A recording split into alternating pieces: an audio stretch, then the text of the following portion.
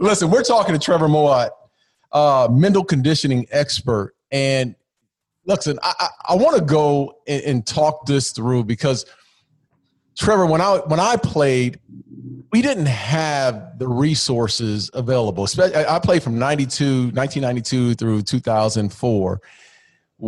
I couldn't imagine having the strength, the mental strength, to be able to talk to someone, actually be able to talk to someone who can provide me the mental strength and the mental conditioning to lift my game to the next high. Because it was always, in my mind, just work harder.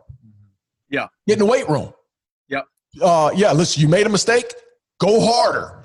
Not look at it from a different perspective. So today, and listen, our listeners that are out there right now, probably know about you a lot, but I want to go back a little bit further and talk about your journey and what led you to this point in your life.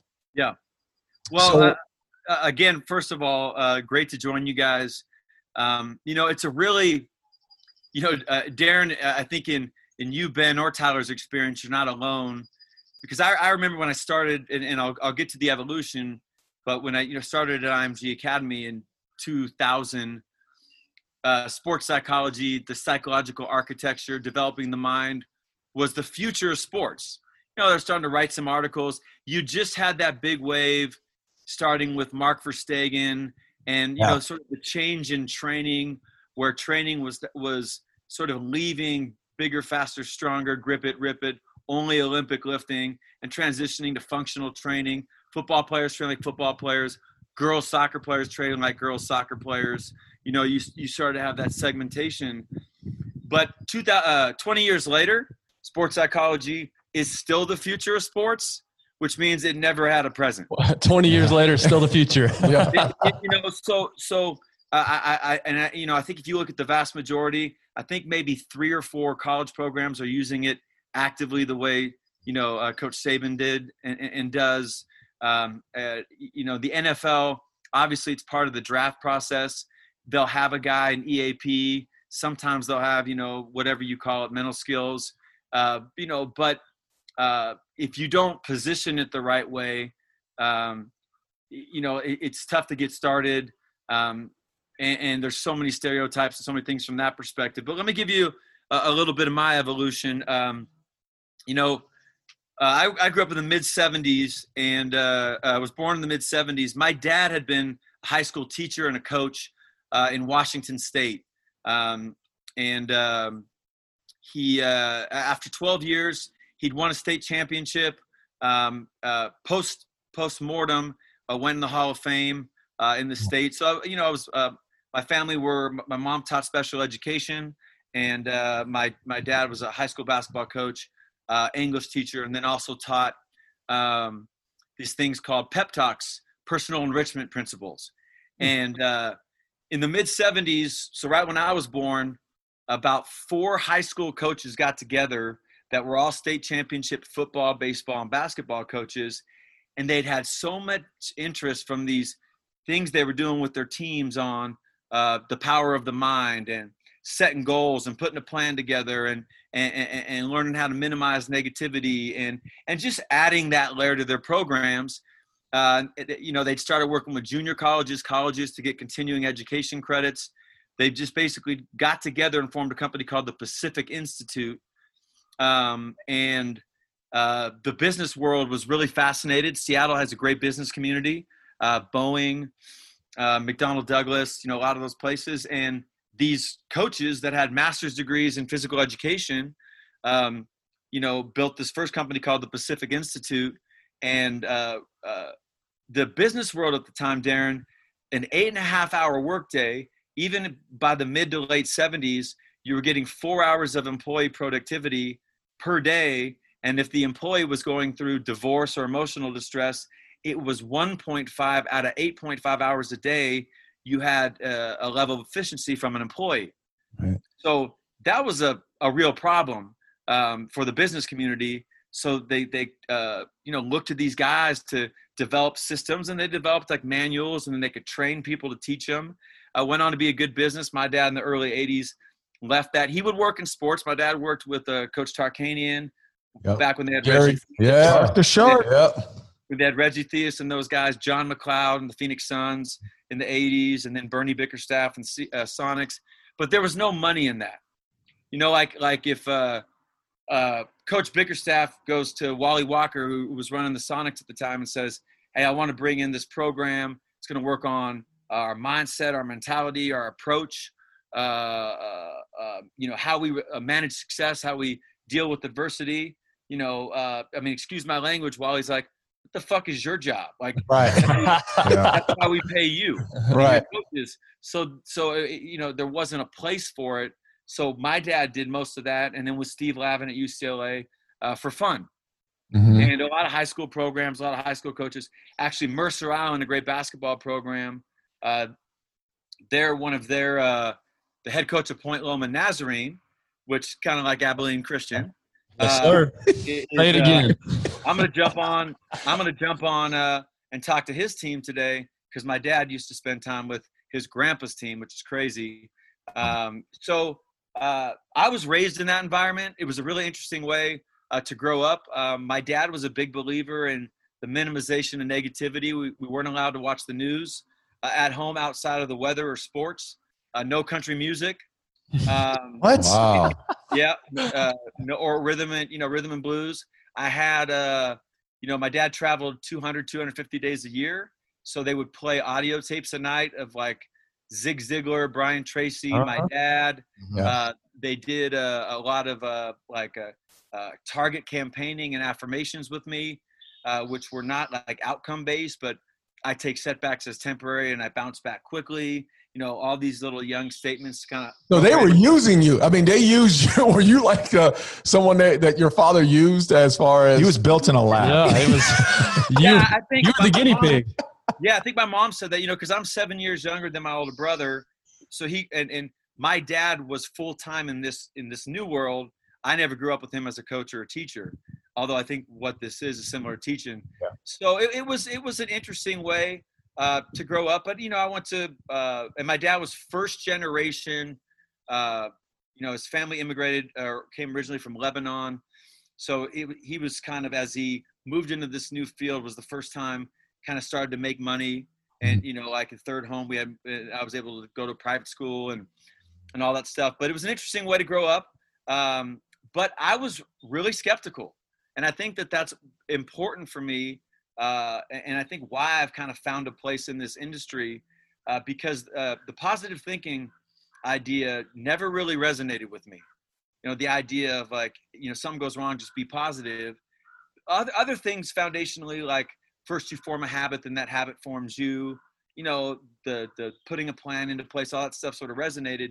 But the positive negative thing, I understood like the negative, don't go there, but the positive thing never really resonated until I got my second year in college. I just finished my basketball season at Occidental in Los Angeles, and I got really sick, and they weren't sure what I had. They thought I had cancer initially.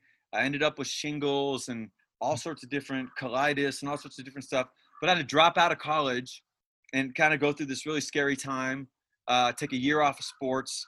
And when I was going through that experience, all of a sudden, the way I thought, Ben, Darren, Tyler, like now thinking didn't feel optional. Where in general, if I woke up and I wanted to be an asshole or sabotage myself psychologically, I could do it. But when you're sick, like you're no sicker the day after diagnosis than you are the day before. But I'm telling you, man, you feel differently. Oh, yeah. So your mind all of a sudden, being a dumbass with your mind and not like thinking about like, what am I saying out loud? What am I watching? What am I consuming? Like all that in 93, 94 became, oh my God, everything my dad's been telling me for 18 years, this shit's real. Yeah. Because, nobody knows that positive thinking, if it works or not, but everybody understands that negative thinking does work. Right. And it works negatively. Yeah. And from 83% or above, from the Mayo Clinic, the Cleveland Clinic, every study, whether it's the externalization, the internalization, the consumption, the watching, is that negative thinking will fuck you up. And it will weaponize you against you. And so, that was, I graduated, played a couple of years of, I would call it pro soccer, but I lived with the lawn chairs in my apartment. so we didn't make any money. And I was going to grad school and teaching. But I taught 2 years in LA Unified School District, which was probably the best experience in the world for me, just because I had 150 kids, maybe 15 to 20 wanted to go to college. Yeah. I graduated a graduating class of 50 students, where 23 went to the Ivy League. Yeah. So it was massive for me to go into this 45 kids a class and get my ass beat, every day until I figured out how to talk to people. Right. I went there, and my girlfriend and I at the time were up hiking in Angel's Crest, and we got chased by a bunch of gangbangers. And I'd been in LA and I had no money. I was like, man, get me out of this place. Like, I love Southern California, but if you don't have any money, it's not a fun place to be always. Yeah, that's hard living. It's hard living.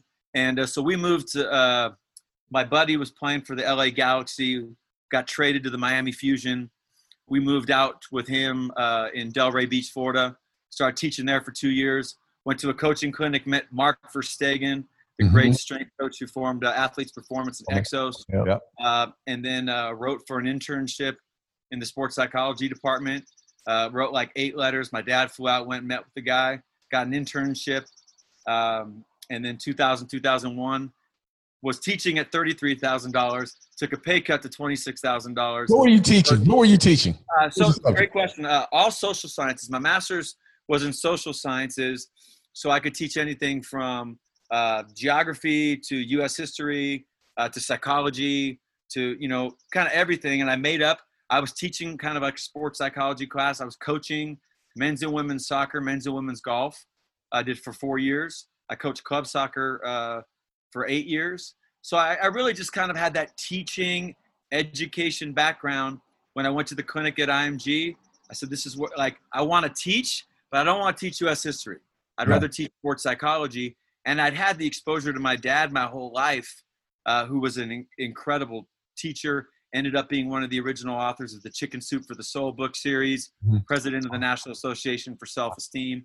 I was a believer, and not in a way where I was trying to evangelize, but where I had unique empathy because of my own experience. Right.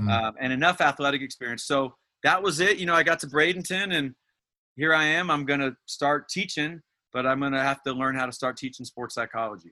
Right. Well, a second ago, you said when you got sick is when you flipped the switch in your mind. Yeah. That it wasn't bullshit anymore. This is legit. What did you want to be before you got sick? Was teaching always in the cards, or did that change once you got professional soccer player? Okay. Mm-hmm. We and probably more so, and or I mean, you're Ben, you're putting my mind back to 18, like where I'm feeling like somebody say, what do you want to be? And you're just like, I want to be with her. Is that a job? Yeah. But, and the reason I ask is because we talk about, somebody can say one thing and that totally changes your mind on a subject, or it gets you thinking and going down a different path, or an experience, like you said, you got sick and that changes you on a different. That's why I ask. I'm curious. People always think because of what my dad did that I somehow grew up wanting to do this. Mm-hmm. Right. I interned with my dad. I mean, I was at a lot of his events. I sold books in the back and different things. I loved what my dad did. Don't get me wrong. But I never had ever thought about doing it. Interesting. Now I was uniquely probably engineered to do it, but my dad would never cared either. Like if I wanted to be a fireman, all my dad wanted, what I've learned, is that when life hit me, when I went through divorce, when I went through health challenges, went through personal things, financial lawsuits, whatever the stuff and good stuff, success and all those things, what my dad wanted, and I figured it out after he died, was that I had a skill set to handle it. Mm-hmm. Yeah. Almost like, wax on, wax off, paint the fence. You're like, why am I doing this, Ralph Macho? You guys, Ben and Tyler might be a little young, but I know Darren's with me. Then all of a sudden one day you're in this situation and you start using all this stuff because you were conditioned to do it. Right. And that's why, but I also will go with this as I go back to y'all. Think about, my dad was really good at teaching it. He wasn't, like an over-the-top life coach. He was practical. I mean, he dealt with organizations, the military. And at 18, I respected it. I followed the path. I didn't really believe it. Mm-hmm. And it took that for me to buy in. So that gives me such unique empathy to Darren's original question. Why aren't more people doing this? Look what it took for me to buy in. Right. Yeah. True. So that's why, I always was really careful, even as I started in this field, can I have a career in it? Right. And as we'll talk more, you ask questions, after 3 or 4 years, I moved out into the way broader training, licensing, the bigger stuff at IMG, where I could actually start to make some money, from that perspective. All right. So you're at IMG, and what's that transition to, working with athletes and prepping them for the combine and making sure that these young athletes are strong mentally? What takes you to these next steps and, ultimately, the Limitless Minds, organization that you partnered with Russell Wilson on? That's a great question. Like, truthfully, I was so fortunate, and I think Chad would say the same thing, because guys like Darren or you guys were going to be going to Bradenton anyways. Mm-hmm. So if you signed with IMG initially, that's let me stop you there. Nowhere ever was I on IMG's radar. They wanted nothing to do with me. The unique opportunity is the athletes were going to be there. Right. Yeah. Right. But I was raised with the understanding to make the big time where you are. Mm-hmm. So I don't think the players at Alabama got a different version of me than the under 15 girls team I coached in Boca Raton, Florida. Right. Because my dad said, there's no point in trying to go someplace if you're not good where you're at right now. So a lot of it in the 90s, I was thinking, my mind was already there. I was making videos. I was studying great athletes. I was studying good performers. But what Bradenton did was 9 to 10 hours a day, you were going to teach classes. And for a lot of it, if I'm just being honest, it was just fucking babysitting. Yeah. It's 100 degrees out there. Right. Kids are sent from all over the world, 80 countries. So you're like, okay, you got these 3 tennis groups at 6 a.m., 8 a.m., and 10 a.m. And then you've got these 2 soccer groups, at 2 p.m. and 4 p.m. You'll have an intern with you here. And then here, these ones you're outside on a tennis court for an hour with 150 tennis players from Venezuela. Well, and what was the age groups?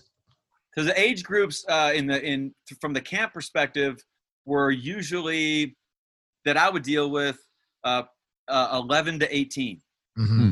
But I can understand the frustration, right? When you say babysitting, right? Like, these kids are there because either their parents sent them there for these camps, or, hey, this is the next step for me to mark on my resume that I went through this IMG deal before the combine, whatever, right? Like, they're there by choice, obviously, but they're not there to really dig into it. And then if you're talking to 150 people, how much one-on-one connection and impact can you truly make? Yeah, you can give them tidbits. You can give them this, you can give them that. And I'm not downplaying your work, Trevor, by any means. No. But I get that frustration, right? It's just what impact am I truly making? This is what I would say, Tyler. You could make the impact you wanted to make. So the reason I ended up getting a job was I was like, the first thing I did when I got there as an intern is I said, how does this sports psychology business make money? Like, how do they make money? Because I was there with 9 interns, and I had never taken a sports psychology class, and they were all in PhD programs for sports psychology. I had a master's in social sciences, but my education came from how I was raised, and the practical nature, and I was way more of a teacher than a clinician. And I still played a lot, at that time athletically, so when I got there, this was fascinating. They sold packages. So if you were a student, you got 3 or 4 group lectures, but you could buy, so Ben could buy a one-on-one package for 3 hours where he would meet and do an initial meeting. We would go out on the football field and film Ben, and we would film with no perspective, but him sort of seeing what a coach sees. We would come in and we would watch it together. And then we sort of evaluate his goals, his plan, things along those lines. And then I'd go out and watch Ben one more time. We'd give him his videotape, and then we'd give him a 1 or 2 page write-up. with some mental strategies. Well, none of the interns were selling those things. Well, the first week I sold 17. And I got on the phone because you had to make calls, but nobody took it seriously. I made 500 calls, put a script together, called the parents, and basically just said, you just sent the kid here from fucking Venezuela. It's only $300 more. You already spent $1,500 more. Why wouldn't you? Right. And just smoke people. Then I got to work with a lot of those things. Then the guy that was running it, a guy named Jeff Trosh, was like, I need dudes like this. Yeah. Mm-hmm. And then but to the broader point, as I got older, you could have 150 Venezuelans, but then you could do the adult group and have 16 CEOs from Sony that are down for a team building thing, playing tennis with Nick Bollettieri. Yeah. Then you could go and then you could have, 12 basketball players, like a young, I can't remember the dude that played at UMass, Joe Lewis, or, you'd have these basketball. So your range was all over. So it gave you, first of all, huge humility. You never walked around like you were, like if you had a really good group of CEOs or athletes, in an hour, you're going to be on a tennis court sweating your ass off. Right. So like you never thought like, because a lot of times educators get egos and kind of all that stuff. That was never going to happen in Bradenton. Plus you look at your paycheck. So ultimately, the Verstegen said, we've never really done anything in the mental side. Do you guys want to take the football players a couple times a week? So yeah, do you want to take the minor league and the Major League Baseball players? Sheffield, Pat Burrell, that's a killer group. Lance Negro, Robbie Alomar, Mary Pierce. You had all those then. So yeah, and so immediately we found out about the Wonderlic. So we started studying it, and we got different tests, and we started teaching the guys. So the guys were an active audience. We taped specials talking about the Wonderlic. So they were engaged. And then over time, we started to add other things. We started making everybody their own video that we would put on a CD that they'd bring with them to the combine. We'd give them these things, all their best clips, best games from college football, combined with like a couple specials on guys who did well at the combine, like an Adam Archuleta or, something along those lines. And then we just started fucking around and like trying to come up. And then Condon's like, hey, Sylvester Morris had really struggled at the combine, and he said, Trevor, why don't you start going? And then we'll get you a pass. So it's like 2001. I'm like 24, 25, and now I'm going to the combine. I'm sneaking in and around there in the past with the pass, dodging coaches, and then, having the tape, meeting with the guys. And then Tom Coughlin hears about us for Fred Taylor. Oh. And Fred Taylor was their running back, Fred Taylor? Running back Fred Taylor, yeah.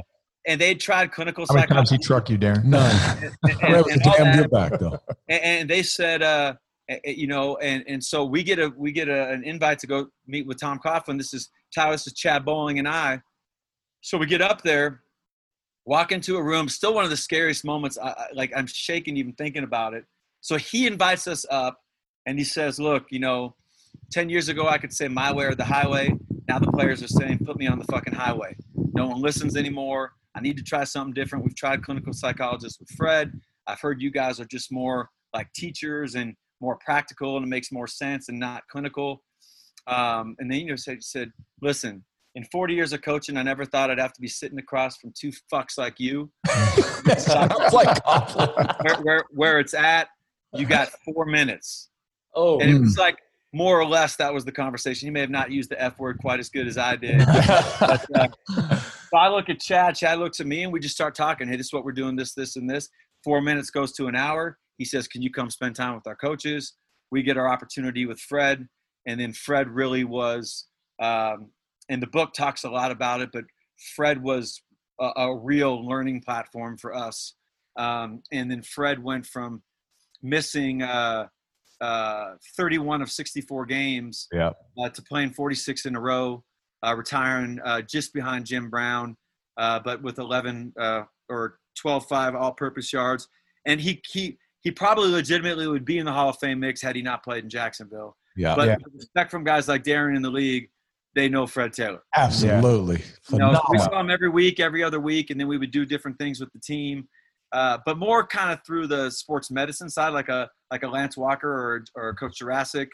Saban was ultimately so in Bradenton, I established, I got good at working with players, teams, and Serena, and they'd give me different people, and at different times, hey, she's here for 3 days. Can you do this?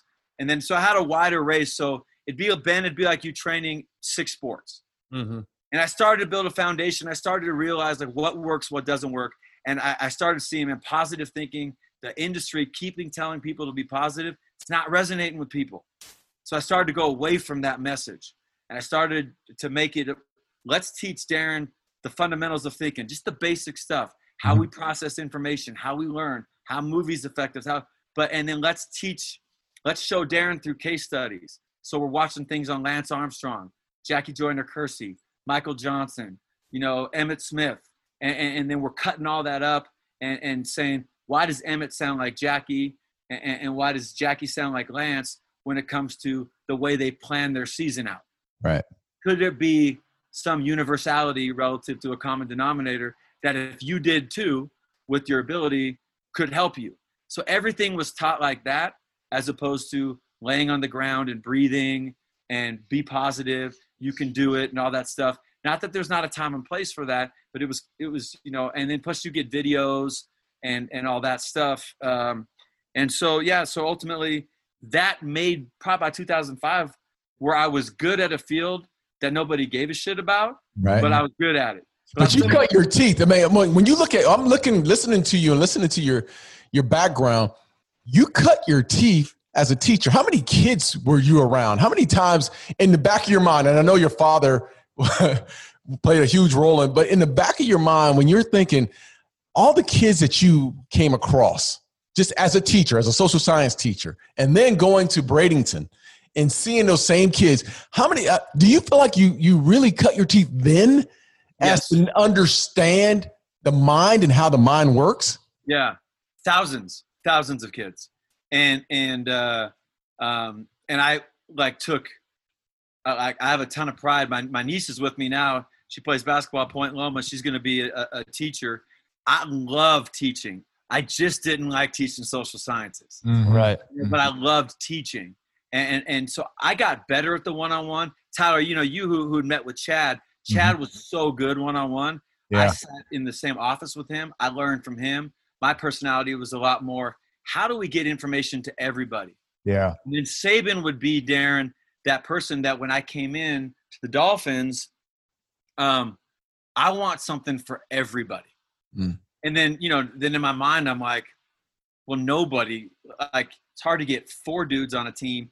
If the Jaguars, we would do some group stuff, but Mike Ryan, the head athletic trainer, it would basically be, all right, you're going to meet with, and then great guys like Leftwich. Leftwich trained at the draft with us in Bradenton, had a broken leg. You remember the famous carrying thing. So he stayed 6 months. Well, he would always be at Chad's house or my house. Right. So, but he never thought if you said, did you ever do sports psychology? He said no, but he was with us all the time. Right. Soaking it in. And so in Bradenton or in Jacksonville, every time I'd go in, I'd have a video for B-Lef, and then we would sit down and talk for 45 minutes, but he would never think that he was meeting with a sports psychologist. Right. And or a mental coach or whatever. Right. Yeah. And I think that was really helpful for us. Because I was with Byron the day he got cut. Yeah. And Jack sent me down there 4 months earlier when all the friction started happening between Del Rio calling him out publicly and Byron, and then they hired Munkin and Byron saying, hey, he needs to come up and meet with me. Byron wasn't returning Jack's calls. Then it was the pride and the other stuff. And then Jack calls me, which is rare. And I go up there and he says, hey, can you talk to Byron? I know your friends. I just need him to come meet the new coordinator. So I go down. Byron's training with Bomarito at the Hard Rock, and then he's at the Hard Rock Cafe. He's like, I know why you're here. Don't psychologize me. And then I just kind of went in and said, look, I'm just going to tell you, call, and then we just had a conversation. And I think at the end of the day, it was like, see this guy. So you saw 8, 9, 10 guys. and it was not clinical as much, Tyler, as more like they were relational. Really, relational, and then really good players. Yeah. And you're just helping them. Like I wouldn't have had the skill set for Randy Gregory. He would have needed, not that I couldn't have a relationship with him, but he would have needed somebody, I probably got like a 38 IQ, and he would have needed somebody, with a lot more ability. Yeah. What's interesting is, as you're sitting here talking about this, you're starting with the person you're talking to has a defense mechanism. They have a line of defense up, because as you're sitting there saying, like, I don't know about you guys, but I never put any thought into the mental side of the game growing up. It was all physical. How can I improve physically? And if you try to come talk to me about the mental side, what are you talking? Who are you? So you're having to break that down first, build a relationship, and then show the value of what you do. But that's the power of the relationship aspect and the approach that way, right? Like, I'm not shoving it down. I'm not giving you a lecture. I'm not telling you you're doing this thing wrong. Like, it's the relationship aspect. And it sounds like you're reaching. But what I did learn is, if you come in from the top down the right way and you know how to manage it, like when I came in through Nick and I got to do a lot of stuff with everybody, and I had already learned that. I'd worked with U.S. Soccer and other things. But when you're in through the head coach and you get windows of time where you're sitting down with, 53 guys, 61 guys, 85 guys, and you like have a starting platform, then that's how 6, 7, 8, 9 guys are going to find you after, and you're going to build a relationship, particularly if you're plain spoken. Right. And if the message makes sense. But I also know, like, last year I started, I helped, now, like in my mid-40s, most of my buddies are either head coaches, coordinators. Like, you're either making it in the sport by now or you're not. Right. Yeah. So, one of my buddies got the GM job with the Mets. And so I was going to help him just for a year. I'll do X amount of days, then they'll bring in a full-time guy. But he knew I could come in and kind of create some buy-in. Did the same thing with the Angels a couple of years ago. And but I know when he's introducing me and the president's introducing me, 78 players, Major League camp, I know every one of those guys is looking at like, fuck this dude. Yeah. Like, I know that's where I'm starting, and that's no matter how they introduce me, where I've been, whatever.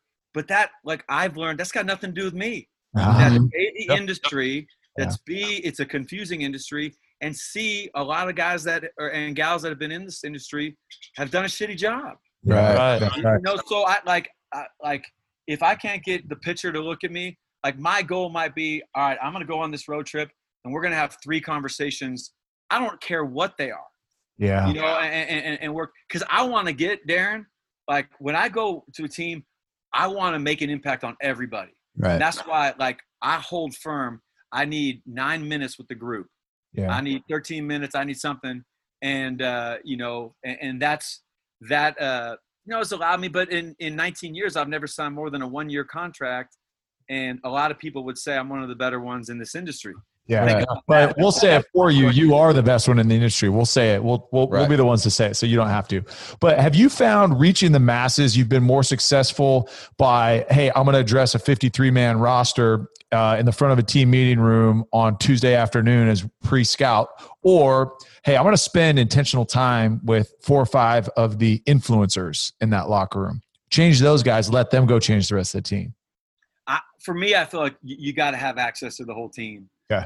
And because the video technology, like, if you look at some of the stuff I have 3 guys led by this guy named John Schultz that make all these videos that are educational. We don't sell them, but they got everything about thinking, adversity, mindset, plus clips of you. I could have Ben at Abilene Christian. Ben might not even know clips exist. I might have Ben.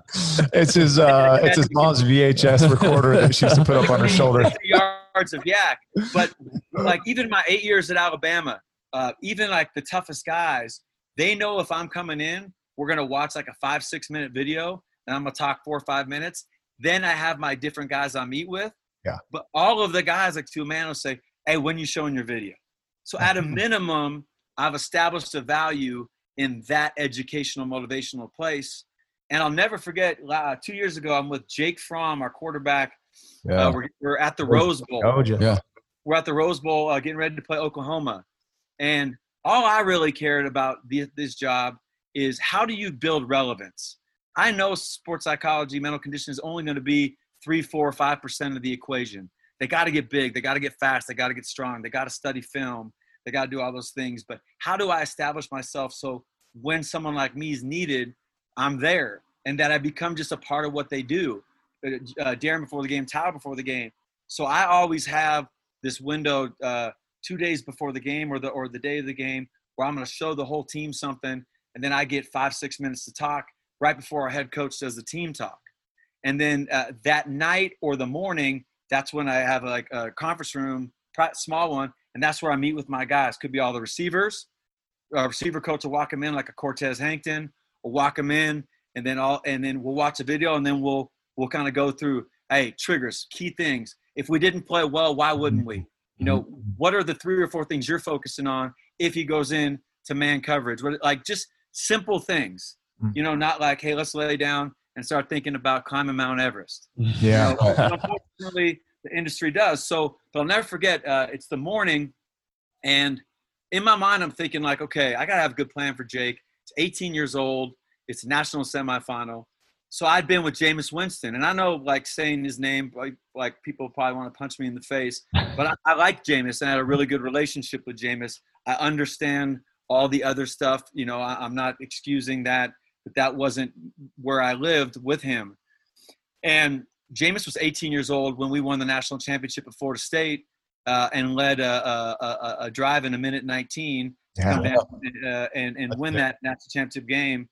And Jameis was 26-1 as a college football player. So I called Jameis and said, hey, I'm meeting with Fromm in the morning. Do you think you can jump on, maybe give him 15, 20 minutes?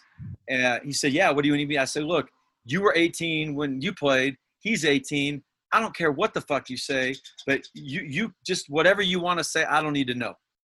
And so I meet with Jake. We kind of watch our video, and then we watch Jameis's final drive. You know, and all the audio, all the thing, and I have multiple TVs set up. And then I get a hold of Jameis. I said, do you have some time to talk to Jameis? And Jake's like, absolutely. So I step out of the conference room. I see Maria Taylor walking towards me. She's like, what's wrong with Jake? You know, because she's not only a commentator, but she's went to Georgia. And I was like, nothing. She's like, why is he meeting with you?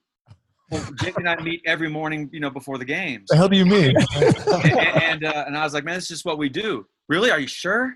You know, I start laughing. And then that's just where this industry is going to live. Right. You know what I mean?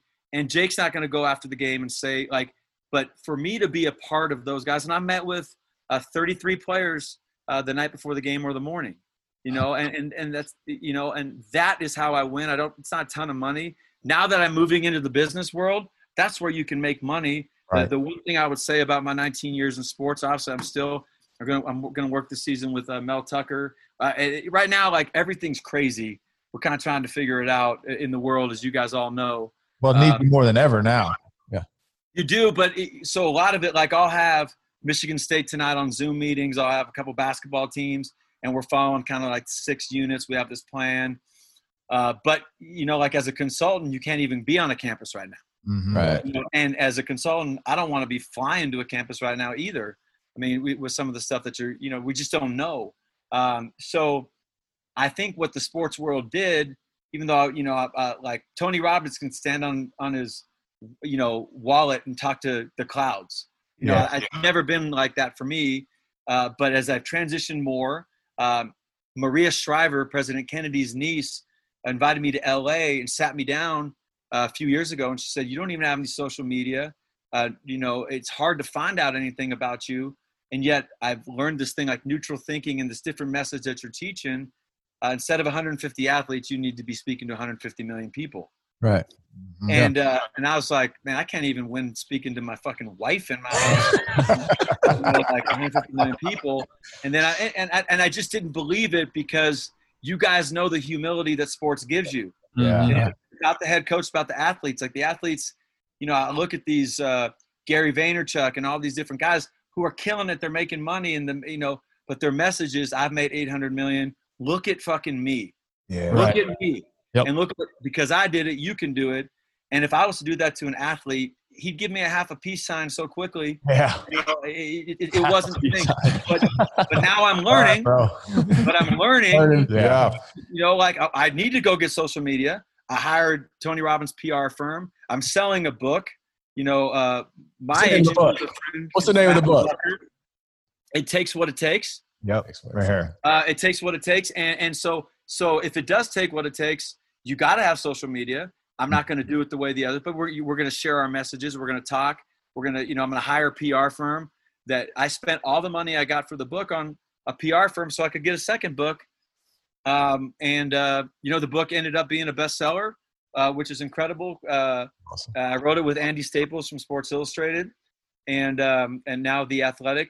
But most importantly, high school coaches, high school kids, teachers, business people. It's 12 chapters. It's simple. I told Andy, if a word has more than 2 syllables, we got to take it out. and I think it makes sense. That's athletes. Yeah. But you know what I'm saying, Aaron? Like, yeah. Now my mission, when Maria said that, at first I was kind of like, eh. But then like a month later, I'm like, a Kennedy's asking me to serve. Yeah. And she found me as a big deal. And I started thinking, well, how do you do this? And then out of the blue, Russell and I did an ESPN show, QB to QB. Yeah. So like someone from HarperCollins saw it, and they had done who's the trainer? Jordan's trainer, Tim Grover. Yeah, Tim Grover. They'd done his book. Yeah, Tim Grover. They'd done Grover's book, and then they did Shoe Dog. And so they called me. I thought they were joking, so I called a bunch of my friends in Seattle, told them to stop pranking me. But then we did the book, and now it's interesting with Instagram and other things, and particularly as the world shut down, I actually can reach more people. Had I not done that, I wouldn't be on this show, and I'm learning the value strategically of getting your message out, but doing it in a way, trying to still maintain that edge in the sports world, and then build some relevance in the business world. Yeah. So give us a little in-depth background on neutral thinking. I've always, it's always been, positive reinforcement. Yeah. Positive Visualize thinking. making that interception. Visualize. And again, I played in an era where you just work harder. You didn't think about it visually, but you always heard about positive thinking. Give us more in depth and a lot of color on neutral thinking. Okay. So first of all, this has been a blast because you guys have asked a lot of questions that I think have got us to the point where, if I'm listening to this podcast, and I know you've got a kind of a wide audience, now it makes sense to explain it. Some people will start just like, what's neutral thinking? And right. If you don't understand the industry, you don't understand why you would change a word. It wasn't innovation for innovation's sake. It was innovation so I could have a fucking job, particularly when your population's all the players. Right. And not that all the players like you, but that it all makes sense and or utilize you. So as positive thinking I started our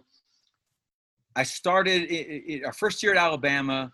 We were 6-6, and myself, Kevin Elko, Lonnie Rosen, we had different people, Nick had been using kind of coming in, Elko's a great platform speaker, a lot of Christian topics. And then after the season, we played Colorado in like the Donkey Bowl in Shreveport, and classic. Like I go to bed at like 1:00, and it's 5 a.m. and I get a private call, and the only private call back then was Nick Saban, and I'm like, and coach is like, hey, can you come down, start talking about next season? I was like, oh, we had 4 fucking hours to enjoy that bowl game. And so, I walked down and he was going to give me a voice. Like, what do you think? And I said, I think that, how we did it this year, I came in periodically, like I could affect and motivate, like for willpower. I could get somebody to think about it in that moment, but willpower will always get its ass kicked to who you really think you are. Yep. So if you get excited about changing, then all of a sudden it gets harder. You're like, yeah, that ain't me. And so I told coach, I said, we've got this window in the summer with 7-on-7 and lifting. What if we built in like a mental conditioning component within that time frame? and NCAA, we used weightlifting hours, and Coach Cochran and I kind of worked that out. Scott Cochran, who was a strength coach at the time, just started. He'd been an assistant in the NBA. And so he said, I like the idea. He said, can you come every week? And I was like, I know, I got 80 employees in Bradenton. By that time, I'd taken over as the director of performance at Bradenton to oversee everything when it came to training, just to make more money and to grow a little bit more, and do bigger contracts. So we found the Pacific Institute, ironically. My dad started a company that had a kind of a program, and twice a week, at the end of their weight room lifting sessions, we got the guys in and we had like a basic plan around the fundamentals of the mind. And it was simple and it was educational. And just by getting those guys together, starting the conversations, getting the different groups, at the end, we kind of created this marketing campaign for them, and the Pacific Institute did a great job. I came in multiple times to follow up on the same message. And we went from, 6-6 to 12-0. And what we did was we built like an alphabet, and then we could take those words during the season and everybody had like a common language. And I started to realize that positive thinking wasn't the sell. And when I was talking to Coach going into our third year, that what our players did understand was that negative thinking wasn't going to help them. And whether they're, a high population coming from single parent backgrounds, high population coming from families below the poverty line, they wanted to make it, but they didn't want bullshit. Right. And so I spent a lot of time studying negative thinking. How is it carried? Like, how do you change it? What's the easiest way to do it? Harvard, Georgetown, all these different places. And what we found out was that negative thinking was most powerfully carried by a team's language, an individual's language, an organization's language. And that anytime you say something out loud, it's 10 times more powerful than when you think about it. Yeah, but you know what? You're talking about players. Like, listen, let's call it what it is. 80% of that locker room is black. Yeah.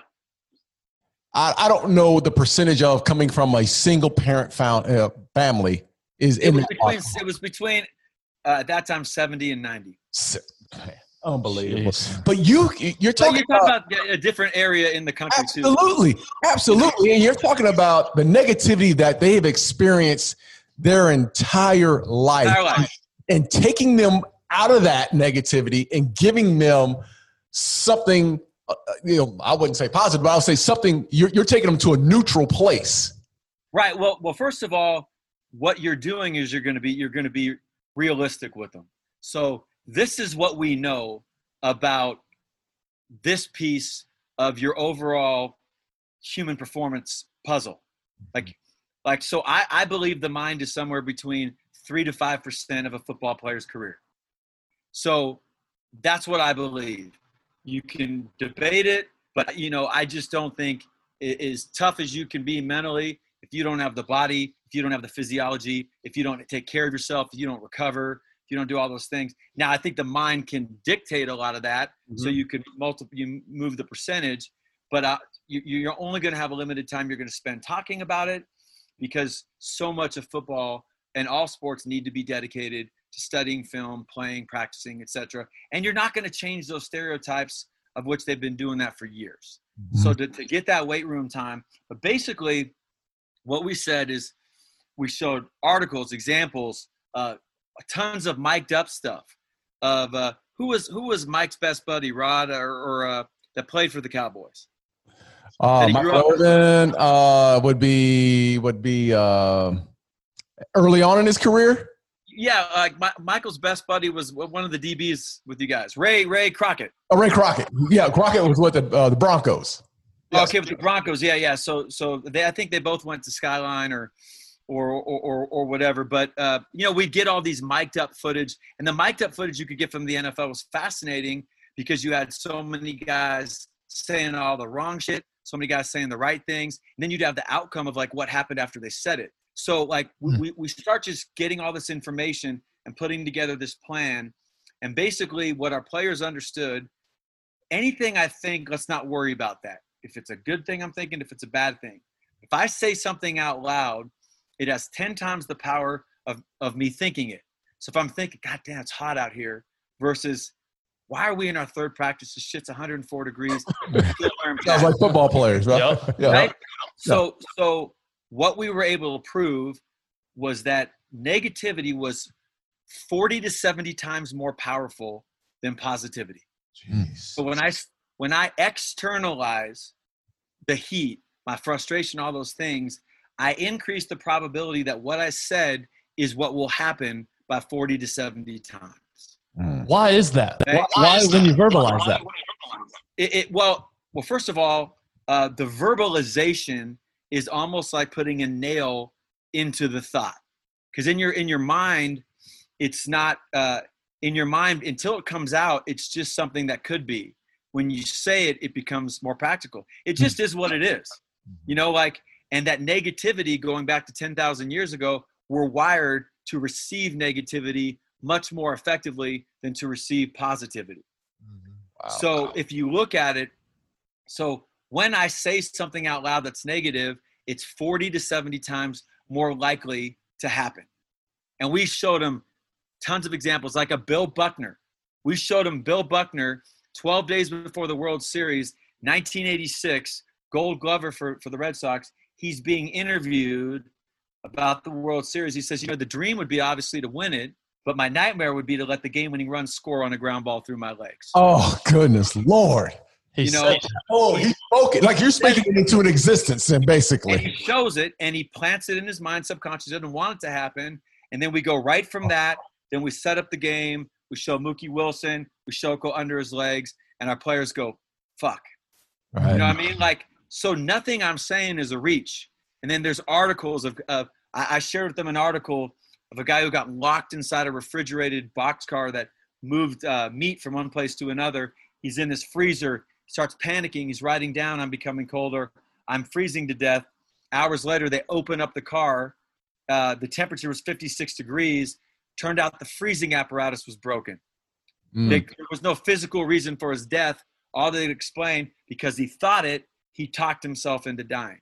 And example after example. And just, if you go on the internet, type the power of negative thinking, it's just way more powerful than the other. Look at our politics today. A negative message versus a positive message, not even close. Yeah, right. I mean, that's what our media thrives on, right? Right, and our media. So what I learned in the special operations community, that these guys, like study new media, they teach them, okay, well, who pays CNN for advertising? Who pays Fox? Who pays MSNBC? Who pays CNBC? So they learn that. Then as they watch it, they can watch it responsibly, because the media doesn't have a responsibility to be truthful. Right. They have a responsibility to and so, like, it's a lot of times it's like, if you want to get truthful, maybe your best chance is the BBC. And so you have the externalization. So just understanding that, Darren, it was like, what if we could get these guys to stop saying stupid shit out loud? Right. Right. And that's all. God. Yeah. And that's all. Just don't say it out loud. And because there was no science that said venting's good for you. Right. A lot of times we want to vent, but there's nothing that says you need to vent to move on. Yeah, you know what? I got a question for you, because there's like the negative side, because football players, we're always negative. Oh my gosh. And complain about everything. Oh God, it's too hot outside today. Why are we in pads? Why are we in pads? We should be in shells today. What, there's always an argument there. But I've seen, listen, I've played with some of the most confident players ever, the Michael Irvins, the Deion Sanders. And I can remember, like, I read a story about Barry Bonds years ago where he would walk up to the plate and say, I'm the baddest motherfucker out here ever. Like, I am the guy. And he would say it into, like, he would speak it into existence over and over and over again. Is there a problem with, because I've never, it's hard to deal with a guy like that in the locker room all the time. But at the same time, you have to appreciate the way they approach things in a way where they speak positivity all the time. And Deion Sanders, who we're going to have on the show at some point. But Deion was a guy who would always, these guys kill me about that. Ninth time you said that. Yes, I know. But Deion was always a guy who always was, overly confident. Right. Like, I'm going to shut Jerry Rice down, period. And he would say it over and over again. I get it. That's where this whole thing gets fucked up, though. Because, Dion and Barry obviously raised by Bobby, like they have done, like, you know, I worked for Florida State for 10 years. So I know what Dion did behind the scenes, particularly as a college player. Worked. So he worked. So he had this unique thing where the words were a superficial part. It was built, you know, like in that weight room and in the film and in the study and with Tom Shaw and all those different types of things. So what we believe is the science just says when you talk about the Heat, it moves your mind there, and you're 70 times more likely to be thinking about the Heat when you should be thinking about your one-on-one matchup or whatever coverage you're in. But you got to respect guys' right to still say stupid shit, but it's contagious. Mm-hmm. Yes. So, like, we just want our guys to know. We show them data. We give them articles. We give them videos. This is the power of negativity. You can still be that way, but what you'll see over the long course is the people that succeed at a higher level diminish the negativity, not in the mind, but what they say out loud. I even showed them last year Jim Lovell's press conference after Apollo 13, after they got back from the ship exploding in the moon. Mm-hmm. And I said, listen, is he negative, neutral, or positive? 208,000 miles away and your ship explodes on the moon. And he wasn't negative and he wasn't positive, but he was neutral. And so what's neutral? So neutral basically is like, okay, whatever just happened, good or bad, is real. Where positive thinking loses people is it requires you to go from a state of negativity to this new state at a speed that's not natural.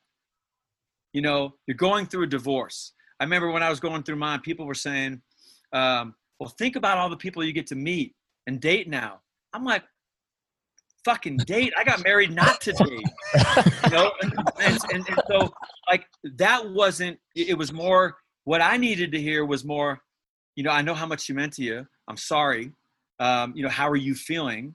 And I know that sucks.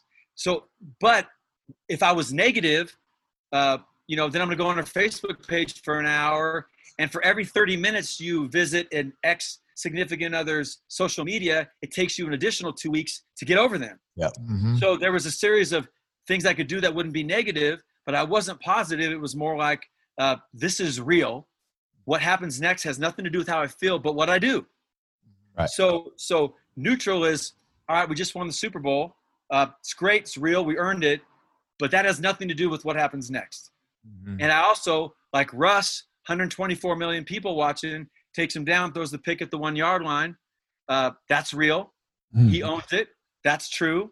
You know, and at that moment, he went back and he watched the film. And for 10 days, he was in pain, didn't sleep for 6 days. On the 10th day, he texts me, need to have the best off season ever.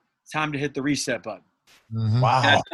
I talk in the book, and all we did was, this is real. He went in, he got graded for the game. He evaluated it. We left Seattle. We went down to San Diego. What can we do? Train. That's what we control in our off season. And so we found, you know, Ryan Flaherty, a really good trainer for him, and then started focusing. And then what I did was every morning, because I go back and forth between San Diego and Arizona, I would show him fourth quarter comebacks going back to high school. And I had them all on video.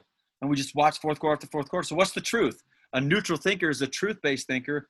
You know, I typically finish. You know, that's who I am based upon what I do. If I go back to doing that again, that's how I'm going to finish again. And then I had a great offseason. And that next year I had 34 touchdowns, 7 picks, best season of his career. Yeah. You know? But it was based on what he did. So, like, to me, the idea of I'm the best player in the world, that's why people don't do sports psychology, because they think it is like that, when it really needs to be, all right, you know what? I was in a situation where had I completed that pass, I probably make $30 million more in my next contract. I got 2 Super Bowls in 3 years, big deal, but that's not how it went for me. So what can I do now? And then your language is about having a really good off season, focus on increasing my speed, really working on my top end speed. Don't want to get caught from behind anymore. throwing to our receivers down here, going to take our team to Hawaii, help us move. Like, all he's talking about is the things he's going to do, not winning or losing. And that's where neutral lives. It's truth-based, non-judgmental thinking. That's what happened. Or really good. Shoot, I had the Pro Bowl, had an incredible year. That's phenomenal. But then now I need to study what I did so I can do it again. So you're staying in the medium. Basically, you're not going too high and you're not going too low. Yeah. Just going to the truth. Yeah. And then when they understand the power of negativity, which you've already taught them, then they know that talking about it, dwelling on it, watching it, he knew he needed to watch it because that's what you do after games. He did it after he won one. He did it after he lost the Super Bowl. Man, that's being consistent. Yeah. That's being consistent. Right, because, listen, I can't remember. I can tell you how many times, damn, I wish I would have had your ass back in the day, man.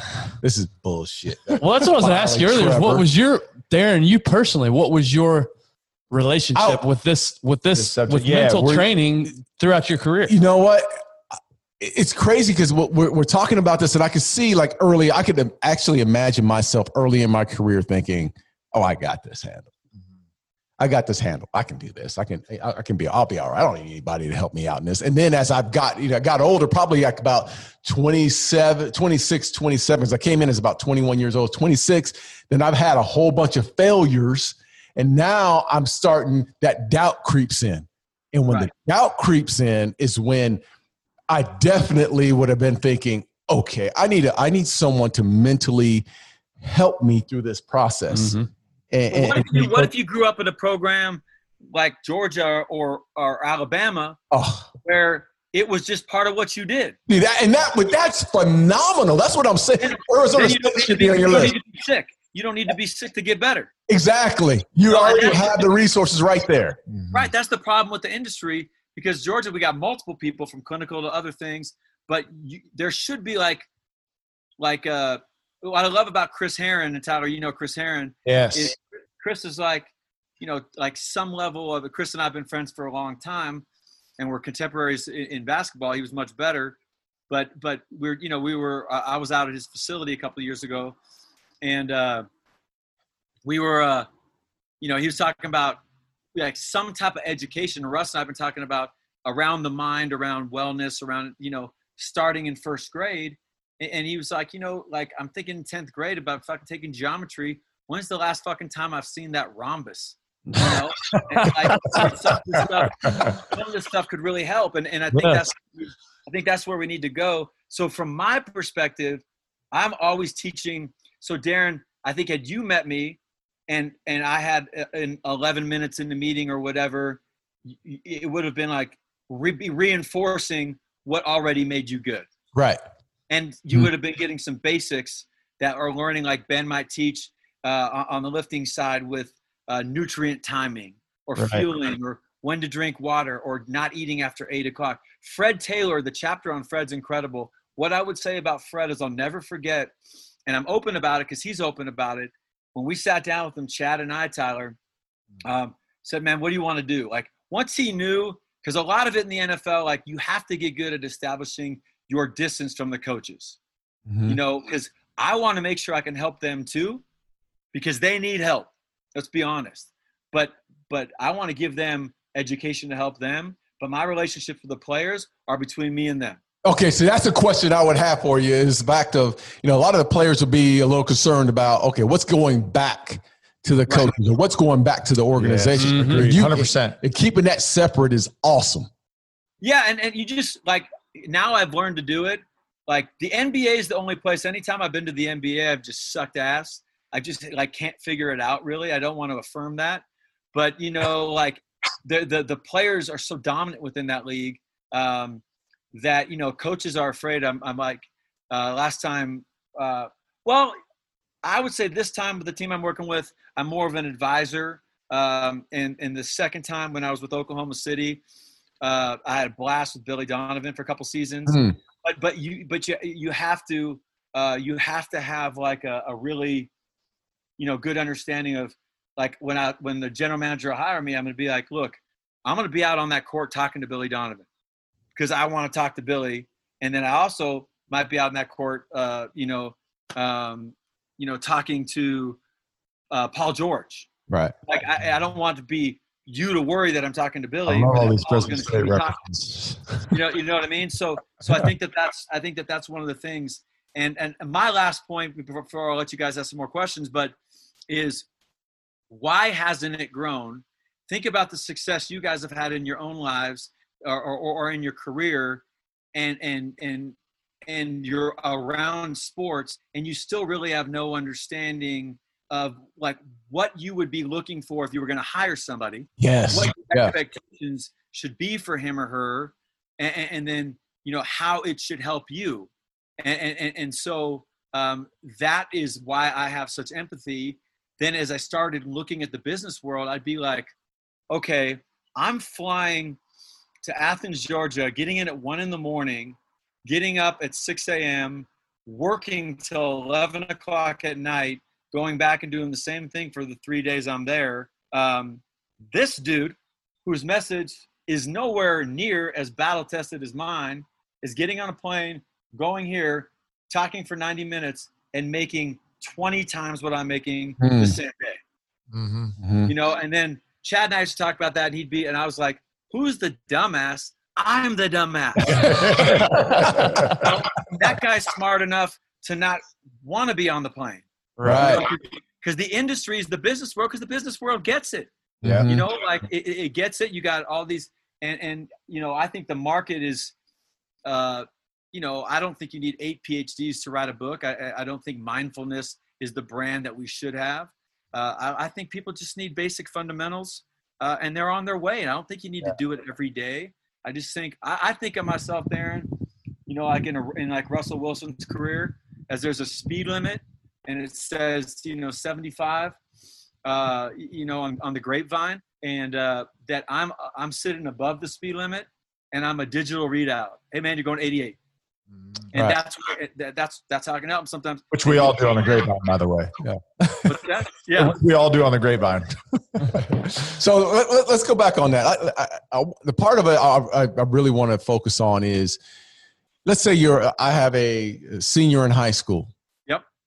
And had a bad game. Football player, quarterback, had a bad game. Just threw 4 interceptions and has to move forward. And as a kid who's 17 or 18 years old, has to overcome that. And there's a lot of kids that's the struggle. Yes. Is overcoming the negativity. And there's in today's world, it's not just about it's social media. It's so much. Give us a little bit of something. Let's say the kid's name is Joe Green out of Seattle, and he threw 3 interceptions. Give us something that you would have that conversation with Joe the next day.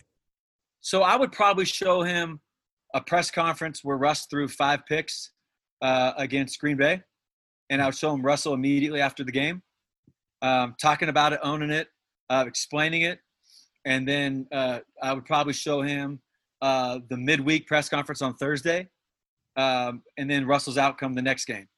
I'd cut that up a little bit because you'd see how his language led his emotions. Mm-hmm. And I think in the press conference in Super Bowl 49 with Russ, followed by the next year with Cam in Super Bowl 50, and I love Cam. He trained down in Bradenton, one of my all-time favorites of people, Cam Newton, and I got to spend a lot of time with him, with Ken Dorsey and Vinny Testaverde and Winky and George Whitfield, and like Russell immediately went to, this is what I need to do to get me and this team forward.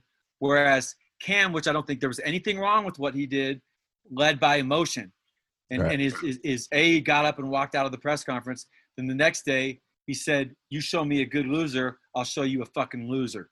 Mm-hmm. And I understand exactly what he meant. The problem was you can't move forward thinking that way. And truthfully, for whatever reason, Cam's never been the same. I'm sure a lot of it's physically since that press conference. Mm-hmm. And so what does that mean about Russell? What is that? So I think a lot of it is, hey man, you have to acknowledge that you threw those picks. Right. And so, but you got to go to the truth of those picks. What's the truth? Were you leaning back so your shoulder dropped and you were sailing it? Did you rush it? Did he run the wrong route? What are the things that happened? Was it a good throw? And evaluate it. And then what's in your control next? Practicing well, the discipline probably to steer clear of social media. Right. If you need that from the outside in, it's a problem because, I've talked to multiple guys where they feel like that ended their career, but just be mindful. Negativity is powerful, and then really focus on, all right, we're playing, Allen High School. All right. What are the things that we need to do well versus Allen, and how do I impact that? And what can I do to build my confidence in the game plan? Can I throw some quick routes? Can we do some different things going forward? But if I am what I do, then when I don't, I'm not. Right. I can't be what I do. I can't be 5 touchdowns doesn't make me better than 5 picks. Mm-hmm. My respect for myself has to be unconditionally. And that's where you can make fun of self-esteem all you want, but having a healthy self-esteem as a senior means you can handle 4 picks. Right. Yeah. That point right there. Yeah. Well, I'll just say that point right there is what I've been thinking for the last 20 minutes of this conversation is how much of your message is who am I versus what I do? Yeah. Like for me, for instance, my career was ended. I've talked about this before. My career was ended by a knee injury. That was my last game was I tore my ACL. I had spent so much time focused on what I did. I never spent any time on who I was. And so for years after that injury, I'm depressed. I'm thinking, what am I worth now? Because I never spent any time on myself and who I am. So I'm wondering how much of your message is focused on who you are versus what you do. Well, I also think about how many people it's not about who they are, but who they think they're not. Mm. Well, I don't have what Tyler has. Right. I didn't grow up the way Darren has. So I'm constantly comparing myself to who I think I'm not. Like, do you want to know the secret to Russell Wilson? The most incredible thing, because I can tell you, I promise I've learned a lot more from him than from me, than he's learned from me. And I think the secret is Russell is so focused on using the gifts that he has. That's it. Mm-hmm. He knows he's not 6'4". He knows he doesn't have very specific things that certain coaches and programs are going to want. He is at peace with that. He knows his team is missing key elements.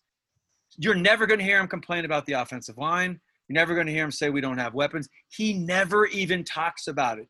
Now, do he and his agent have the strategic things to build the organization? That maybe that's happening, but you're not going to catch him say, why don't I have Joe Thomas? Right. Yeah. There's nothing he can do about it. Mm-hmm. So this is what he's got. I mean, I'm watching. I'm with the family, and we're playing the Eagles, and in the fourth quarter, 2 guys caught balls that I didn't even know their names. Yeah. I'd never even heard of them before.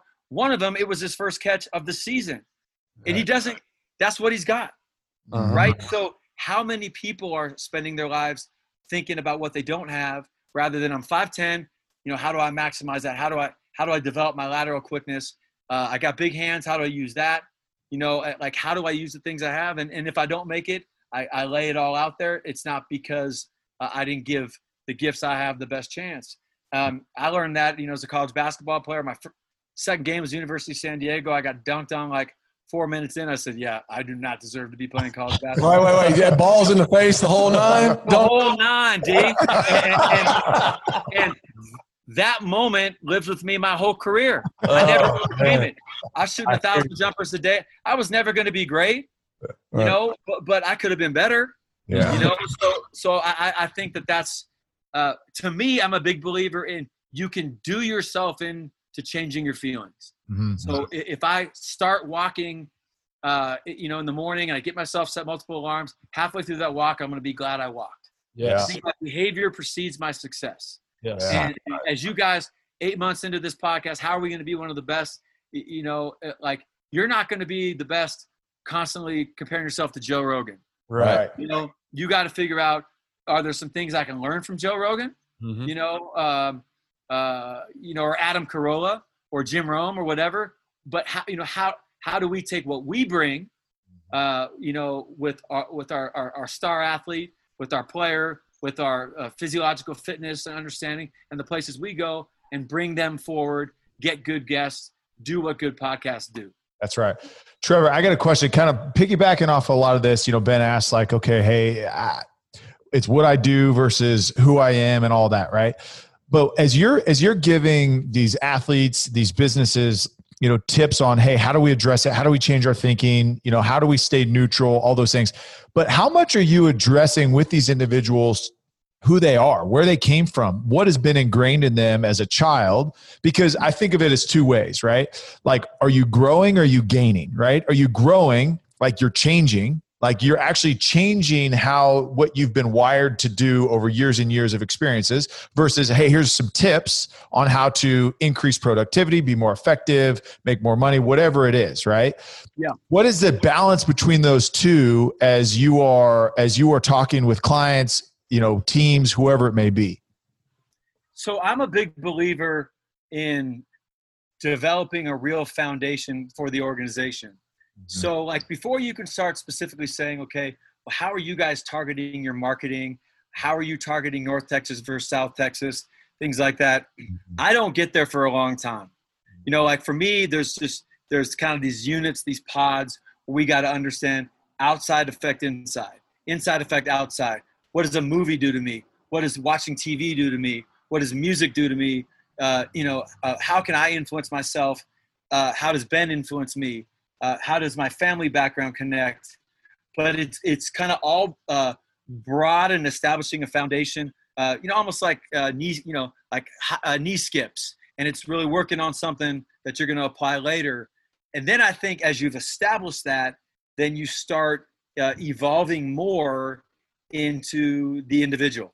And so I have a handful of CEOs, top military, top business people, where even as I do them individually, they still need the foundation.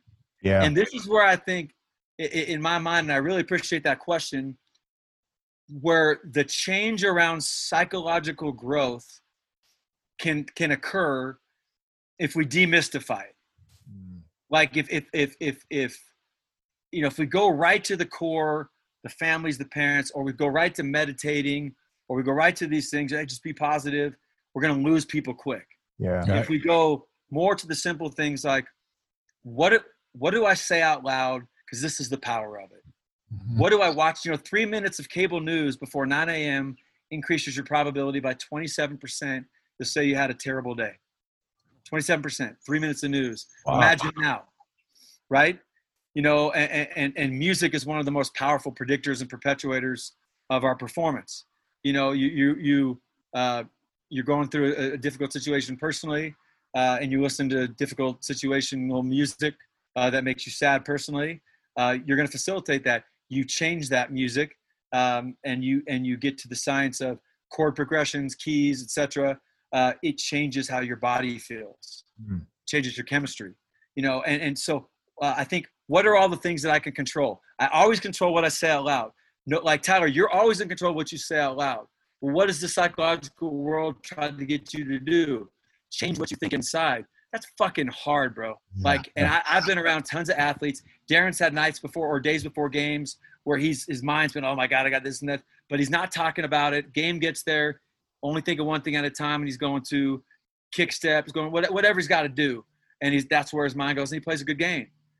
But when he starts talking about it, he's on his phone, man, I don't know how I match up with this person. Yep. And he Bill Buckners himself, so just giving people the basics first. Yeah, the foundational truths that apply to everybody across the board, as opposed to what's necessarily true to you right now, specifically. That's how I think, and I think a lot of that truth, Tyler, is like just because I don't see myself any different really than a U.S. history teacher. Yeah, and I know that we're going to start out U.S. history in 8th grade. Executive, legislative, judicial, at least when we did have 3 branches of government. See, he's just speaking truths. It's neutral. And we're going to go through, but the 8th grade version of U.S. history versus 11th grade, regular U.S. history versus AP U.S. history, they're all different. Information is similar, but I just think the mind has been presented to all of us, including me, starting with the most complicated elements. Yeah. And I just think if you learn how to be less negative, or your son that quarterback learned how to be less negative and never, ever learned how to be more positive, but just learned how to be less negative, it would change his life forever. What do you think about surrounding yourself with that? I mean, look, going into a CEO, let's say you're going into a business and it's a CEO, business has been bad, coming off COVID and businesses has been down. I mean, what is your approach? Are you going to specifically the CEO, or are you bringing the entire C-suite group in for a conversation? So Limitless Minds, like, my company, Moawad Consulting, is really more athletes and some teams, how I kind of do that. Limitless Minds, our goal, Russ and I, was like, how do we affect the highest volume of people? It's not going to be me flying on a plane. I can do that a handful, certainly now, but back then, like, we had to create digital content. We had to create videos, micro videos, education. So it's staying with you all the time. Pops up on our app. You get a 90-second video. It's Russ, whatever. It's reminding you on how to stay neutral today, all those things. We did a really good job building it. Russell's older brother, Harrison, and his business partner, DJ, were in the pharmaceutical space, which you guys know is a ton of money. Yes. Yeah. And then Russell's brother was with Harrison, was with us the night before one of the Super Bowls, and just sat in there as big bro and listened to what me and Russ were doing before Russ went from the house he was renting, where he could kind of chill out and go back to the game or go back to meetings or chapel, I think it was, the night before the game. And he literally said, why does my brother get training and educational stuff that I've never fucking heard in the business world? I never heard anything about neutral, negative, these, conversations, or even just had the conversation situationally about if the game didn't go well, what happened, how we play. If you sit back at the end and you're able to look back and you feel really good about a team performance, what are 4 or 5 things that had to happen and how did you influence those? Just but just all behavior, not outcomes, not 6 touchdowns or any of that stuff. That's going to happen if you do it right. And you got to get lucky to have a big offensive game in your league. The defenses are really good. So we started and we went to Seattle, where Russ is from, where I grew up. And Goldman Sachs got 15 high earners worth $25 million or more. Russell got them into a room, and I talked to them for 2 hours. And we said, this is what we teach. Do you think this would be resonate in the business world? Because what I had to keep telling Russell, because athletes think anything they do is going to work. Right. I said, it's only going to make sense if the business market is interested in what we've been teaching. If they're not, if everything's about meditation or whatever, or they want to go back to Dale Carnegie's sales training, then let's not even mess around with this. Right. And right away, so you had the top guys at Amazon, Microsoft, Starbucks, and they were, if we had had a business plan ready, they would have probably signed LOIs at that time. So we knew we had something that was interesting, and now I think we've got something, and I think uniquely, like we just did a webinar together for 127,000 people. Like as challenging as this has been, I think a lot of us have learned to be a little more fluent with this technology, and in some ways you can reach more people. So that was really the goal. I think, Ben, is that, Tyler, is how do you reach more people?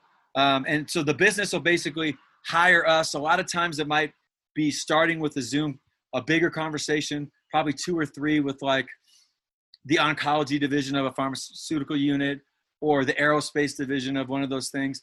We'll talk to a division, everybody, we'll give them the basics, and then we drill down and we have subcomponents, follow-ups, customized podcasts, all those elements just for that division, just for that group.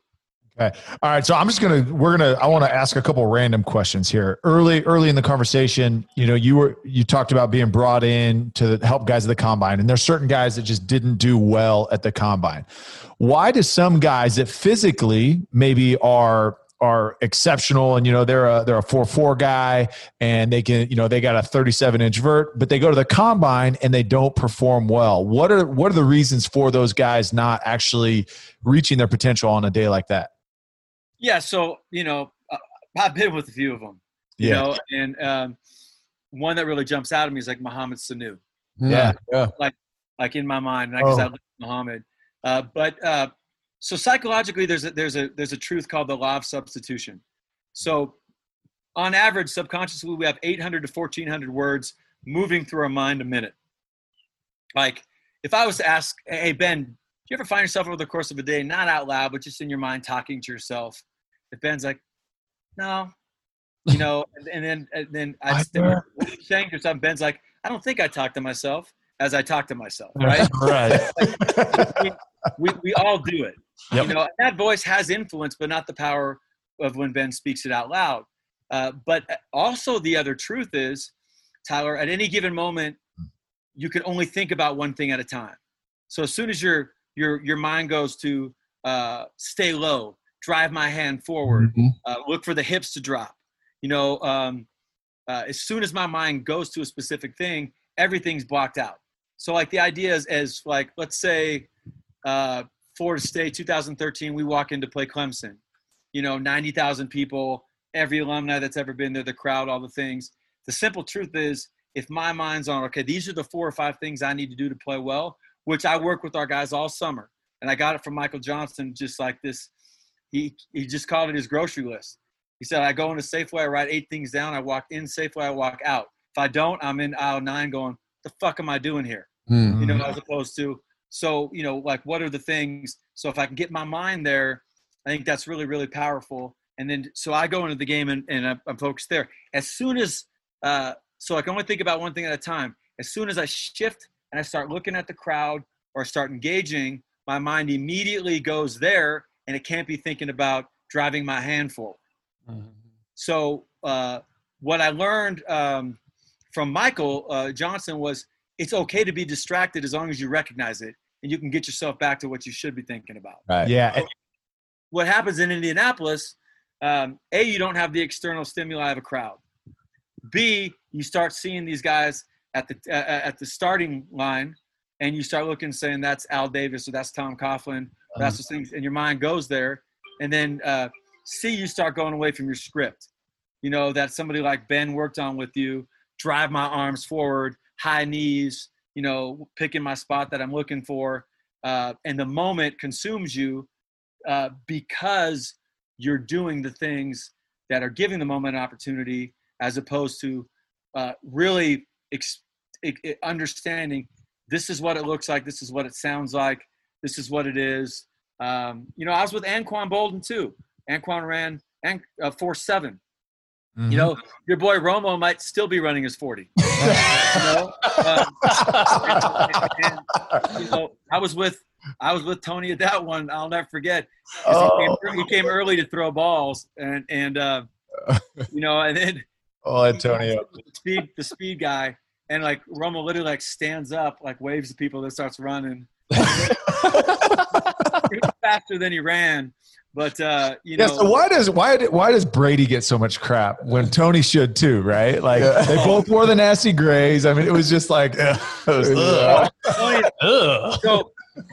Tony used to come down to Bradenton from Eastern Illinois in the off seasons. He was friends with Dan Henson, Drew Henson's dad. Henson, yeah. And so I knew Tony forever. Just, you know, I'm obviously not as much in the last 15 years. I hear from Chad, but he's just a good dude.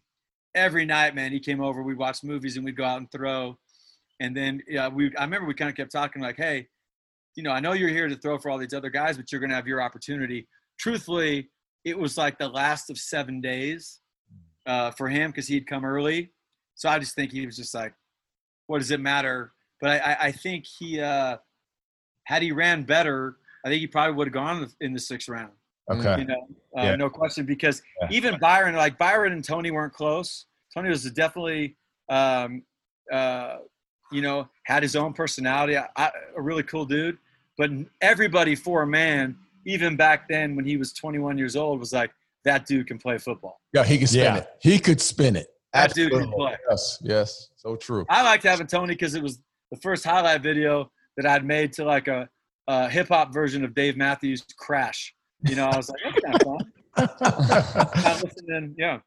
All right. So do that same exercise, but now you're talking to a salesman who's going to give a presentation to a big prospect, right? Yeah. Talk through that mind. Hey, the pressure is on to perform. I'm prepared for it, but now I'm walking into this boardroom and I'm about to talk to, 16 members of the C-suite of this company. Right. So I think any business is about like the value proposition. If I'm gonna take the time and listen to your show, what value does it provide?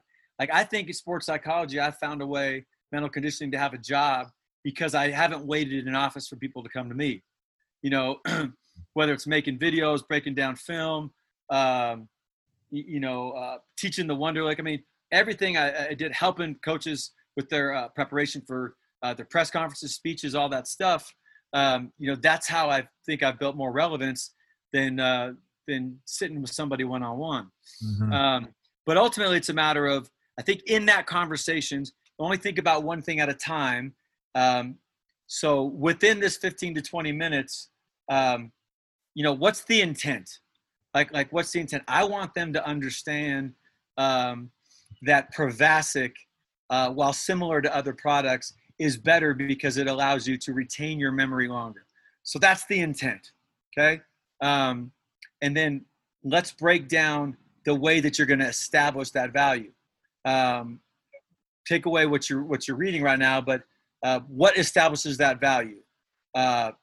Cost, price, health, statistics, numbers. How can we color that? Add story, add context.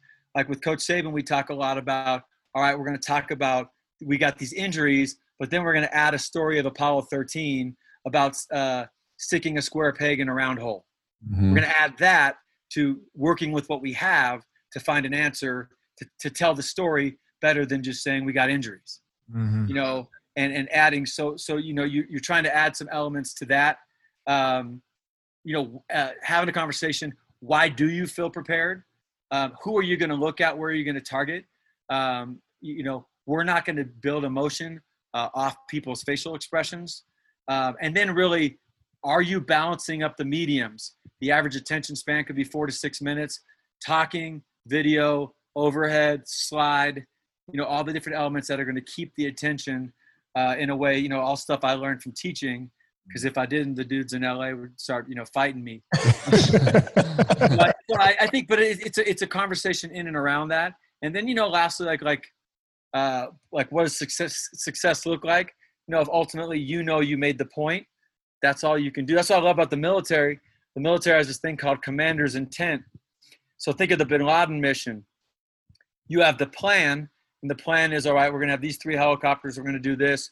We're going to go from Abbottabad, or we're going to go from Jalalabad, Pakistan. We're going to or Afghanistan to Abbottabad, Pakistan, and we're going to go in and we're going to do this. We're going to get to the top 4, and then we're going to do this. We're going to breach here, here, and here. Okay, that's the plan. What's the intent? Get to the 3rd floor, smoke the dude. Yeah, that's the intent. Like no matter what happens with the plan, you're getting to the top 4, and you're eliminating him.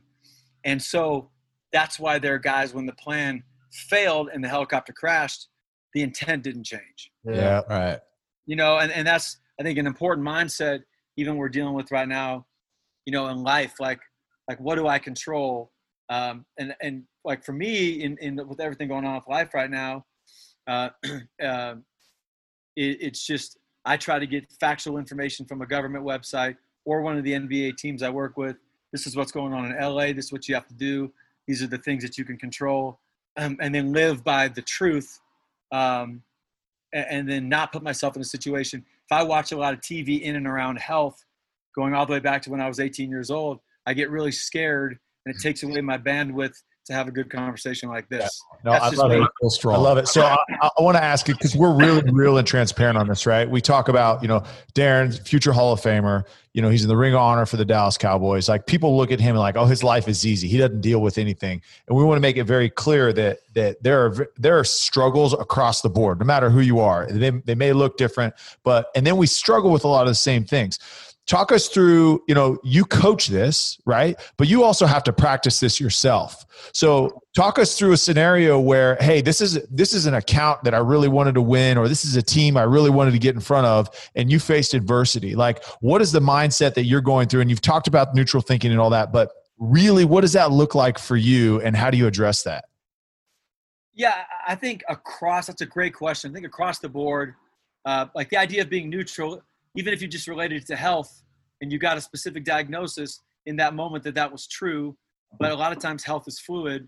So you're focused next on the plan you're putting into place and what you can do going forward. You're having the discipline to stay off the internet, trust the people you're talking to.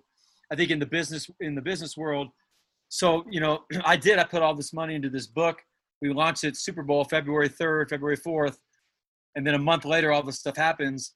I had like 17 speaking events booked. I'd hired an agent for a lot of money. I lost every speaking event, and so, so no matter what happens this year, I'm going to be probably net 50% minus. So I've had to readjust my own expectations, then go back into the sports world and find some of the people that I'm close with, starting new programs that are able to get it done, even as they don't know if the season's going to happen. And then with that, and find a way. Okay.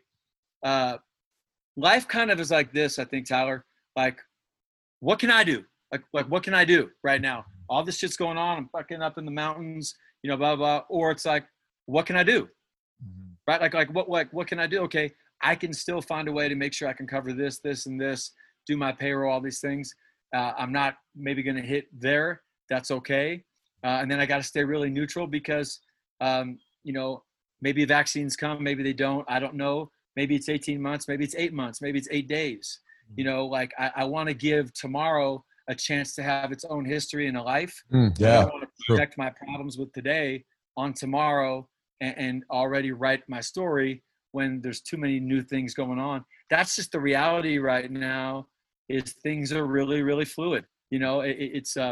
I'm glad that for 44 years of my life, I got to live what was normal. I don't know what the next years are going to look like, but I'm optimistic that we'll find a way through, and that business wise, the message that we teach at Limitless Minds or myself still has relevance. I want to also make sure I'm around really good people who are equally looking to find creative solutions. And I think for our business, we've found certain things. I think our business, Limitless Minds, is on track to have an incredible year. Awesome. And I think myself personally may be different than I expected, but I modified that. And what I'm really happy is that the book makes sense and it's resonating, because I think neutral thinking, truthfully, is going to probably be the best place we're going to be able to get for a while. Yes.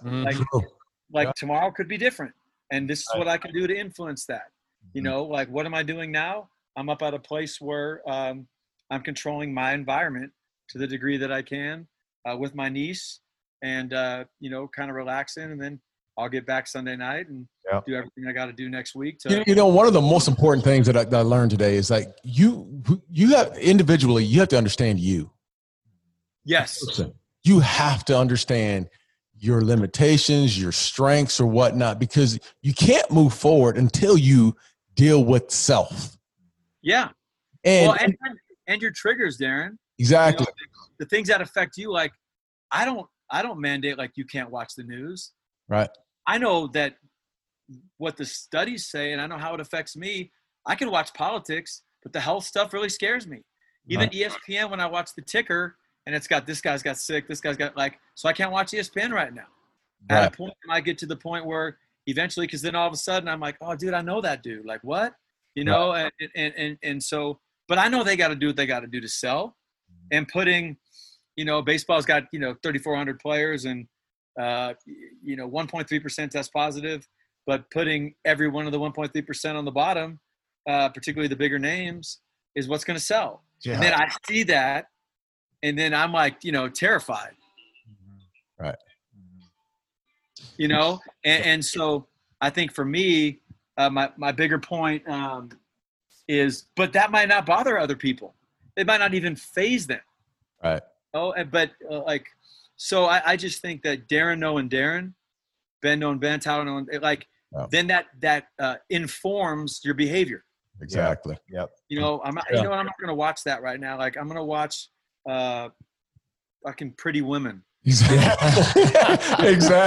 But your point. Yeah. Stop looking at Instagram and making your life look at it through the lens of someone else's life, this fake life on Instagram, right? Understanding who you are, what triggers you, like you said, how you operate.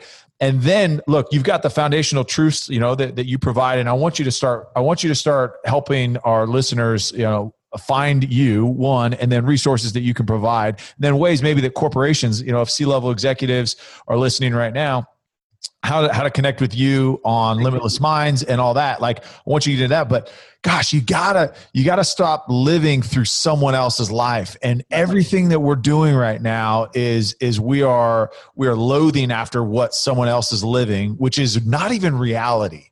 Right. And just live in the present. And I love the neutral thinking, right? We're not living in the past. We're not living in the future. We're living right now, and we're going to do what we can do and control what we can control right now. Let the rest go. And accept that feelings are all over the place. Yes. Exactly. Don't judge feelings, just mandate your next behavior. That's right. And I think that's something that's really powerful. And ultimately, people were like, "Oh my God, your dad was this positive thinker," and I was like, I ultimately looked at a car. A car can't be going backwards and then all of a sudden be going forwards. Mm-hmm. And getting to neutral is just like, all right, I've stopped. And I can go backwards again if I start doing that stuff, or I can start to go forwards. And it is scary when it comes to health. It is scary when it comes to personal relationships. I mean, and I've mentioned it 3 or 4 times, but like I start thinking, like, well, how do you meet somebody in 2020? So right now, how do you do simple better, which is one I got from Dr. Elko, or which I think came originally from the guy that coached the Cubs, Joe Madden. Do simple better, like wake up, exercise, eat, make sure I'm doing the things that I need to do when I'm out in public. I'm smart. I'm all the different types of things. And that's where fortunately for me, I don't have a political leaning one way or the other. And I'm able to get the data from these teams that just say, if you do A, this will help you with B. Right? Yeah. Mm-hmm. And then if something happens and it goes the wrong way on you, just stay, trust in yourself, taking your medication, doing what you got to do, and riding through it, and kind of moving forward. But I just think the last point that I would make is judgment is a killer. Yes. I remember hearing Matt McConaughey say, if there's one thing we know about people, they're going to act like people. And I had a quarterback that played in the NFL 4 or 5 years ago who had a really good first couple seasons, but he was really struggling with his head coach. And I remember, CAA had asked me to go out and spend some time with him. And I remember we just sat down, we talked, and he was like, this is how I came in. I was doing this, and this is what our coordinator was like. But, this guy's this, and this, and he's always singling me out. Like, everything he was saying was true. He really wasn't complaining. It was just like this was his reality and how it was affecting him and affecting what he was looking at during the games. And then I listened. And then the next, I was going to come back the next week. And I came back the next week, and I brought the same coach, and I played him from 3 different press conferences. The same coach talking about 7 players exactly the same way he was talking about this quarterback. Wow. The quarterback had no idea that all the things he was saying about him, he was saying about all those other guys. Right. And I said, could it be that this dude's just a dick? Yeah. Could it be that's what he is? Right. So, and whether he likes you or not, he's not really treating you any different than anybody else. So are you going to concede your year to that? Yeah. Accept him for who he is. Yeah. He's not meaning to do it to you. And deep down, he's probably not that way. That's how he communicates with the media. Like, what are you going to do to give yourself a chance to play better in these next 5 games? I love it. I love it. Accept him for who he is. Right now, in certain areas in our politics, in our business, and our other things, we got to accept some things right now. And then we got to influence them however we think we can. And then we sometimes you have to accept the uncomfortability. There are still a lot of things that we control. Mm-hmm. I'm not going to spend my whole life thinking about a football game that's not going to have any people at it. I'm going to focus in already having some conversations with NBA people in Orlando. I just got there 2 days ago. Now they're quarantining. I was having a conversation with one of our coaches yesterday, and I had been looking through old video. I was going through the old Just Do It commercials from the 90s. And, Darren, we're a little older than these dudes. But one of the commercials. They were so good. It said greatness needs a lot of things, but it doesn't need an audience. Mm. You know, and I just thought like, A, how true is that for now? Oh man, that's so true. You know, and like A, for those guys that aren't going to play in front of one, but I think B, like while you're in your room, what are you doing? Is it only video games? Is it stretching? Is it a combination? I mean, like, you know, you're away from your family. Those guys, if they go the distance, are going to be away. It'll be 6 weeks before their families can even join them. Mm-hmm. You know, so it's a totally, and then I don't know how you guys are, Ben and Tyler. Like I'm like on pins and nails watching to see if the NBA can pull this off. Yeah. Because it's really, because if they've taken all these precautions and they can't, like, what does that mean?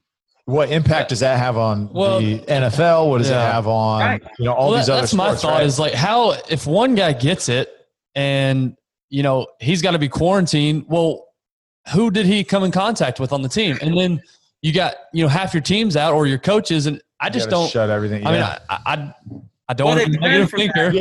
I don't want to be a negative thinker, but I just don't. I don't see how you can make it through a full season. Well, I think what's good is at least knowing that league. What they're doing is testing the players for the most part every day. So if a guy does test positive, he can quarantine. Yeah. He'll need 2 negative tests to get back after 14 days. But because you've been testing all the other guys every day, you don't have to take the whole team out. Yeah. Okay. Yeah. So I think that there's a plan in place kind of for that. Yeah. But obviously, you still have like look at that Major League Baseball. All those players are going home every day. The NBA is going back to a controlled environment.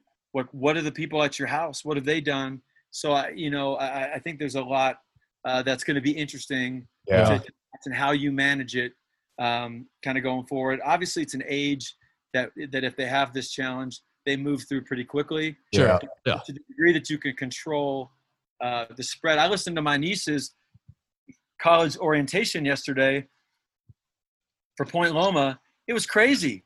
Like, I mean, just it's a virtual orientation and just all the things that they're doing on that campus to try to keep people safe. 4,000 students. Right. Yeah.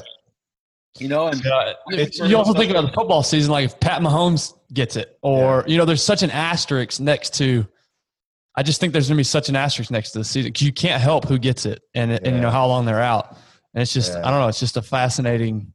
Yeah, and I mean, there's so many levels, and we could talk for another hour and a half. No, I agree. I agree about that. So, but anyways, it's insane the impact that it could have on our country. I mean, you would just look at it economically, right? Yeah. Like, look at the impact if you don't have an NFL season. Like that $20 billion number is big. Okay, now let's talk about collegiate football, right? That number is even bigger, right? So, like, it's just an insane impact that this could have. And I mean, I'm not smart enough to figure it out. I just hope that there are people out there smart enough to figure it out and bold enough. I hope so too. I'm praying for that. Yeah, absolutely. Yeah. All right. So I want you to talk about your book, how people can find it, what the name of it is.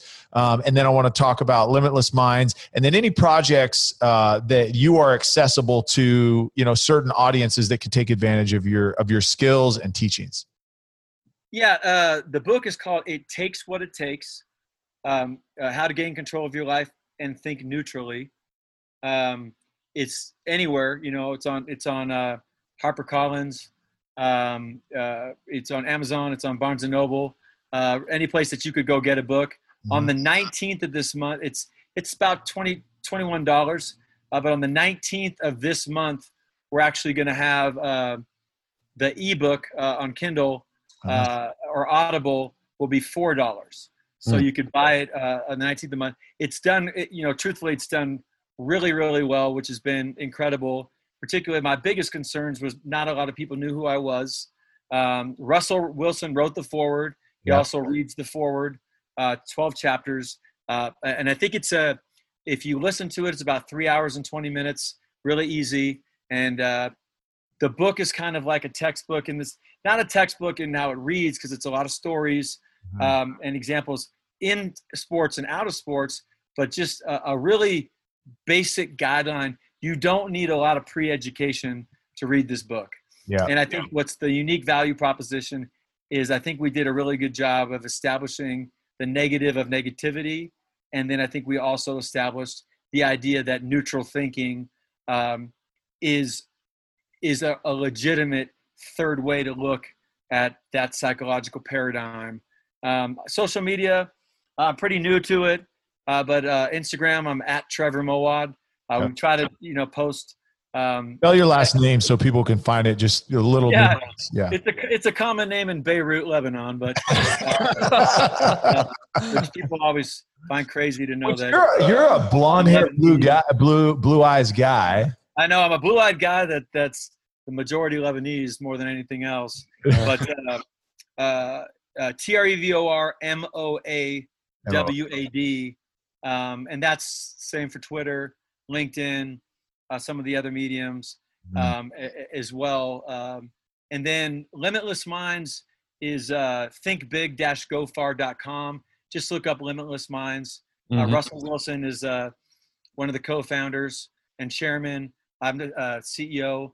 We have two other partners, Harrison Wilson and DJ Eitzen.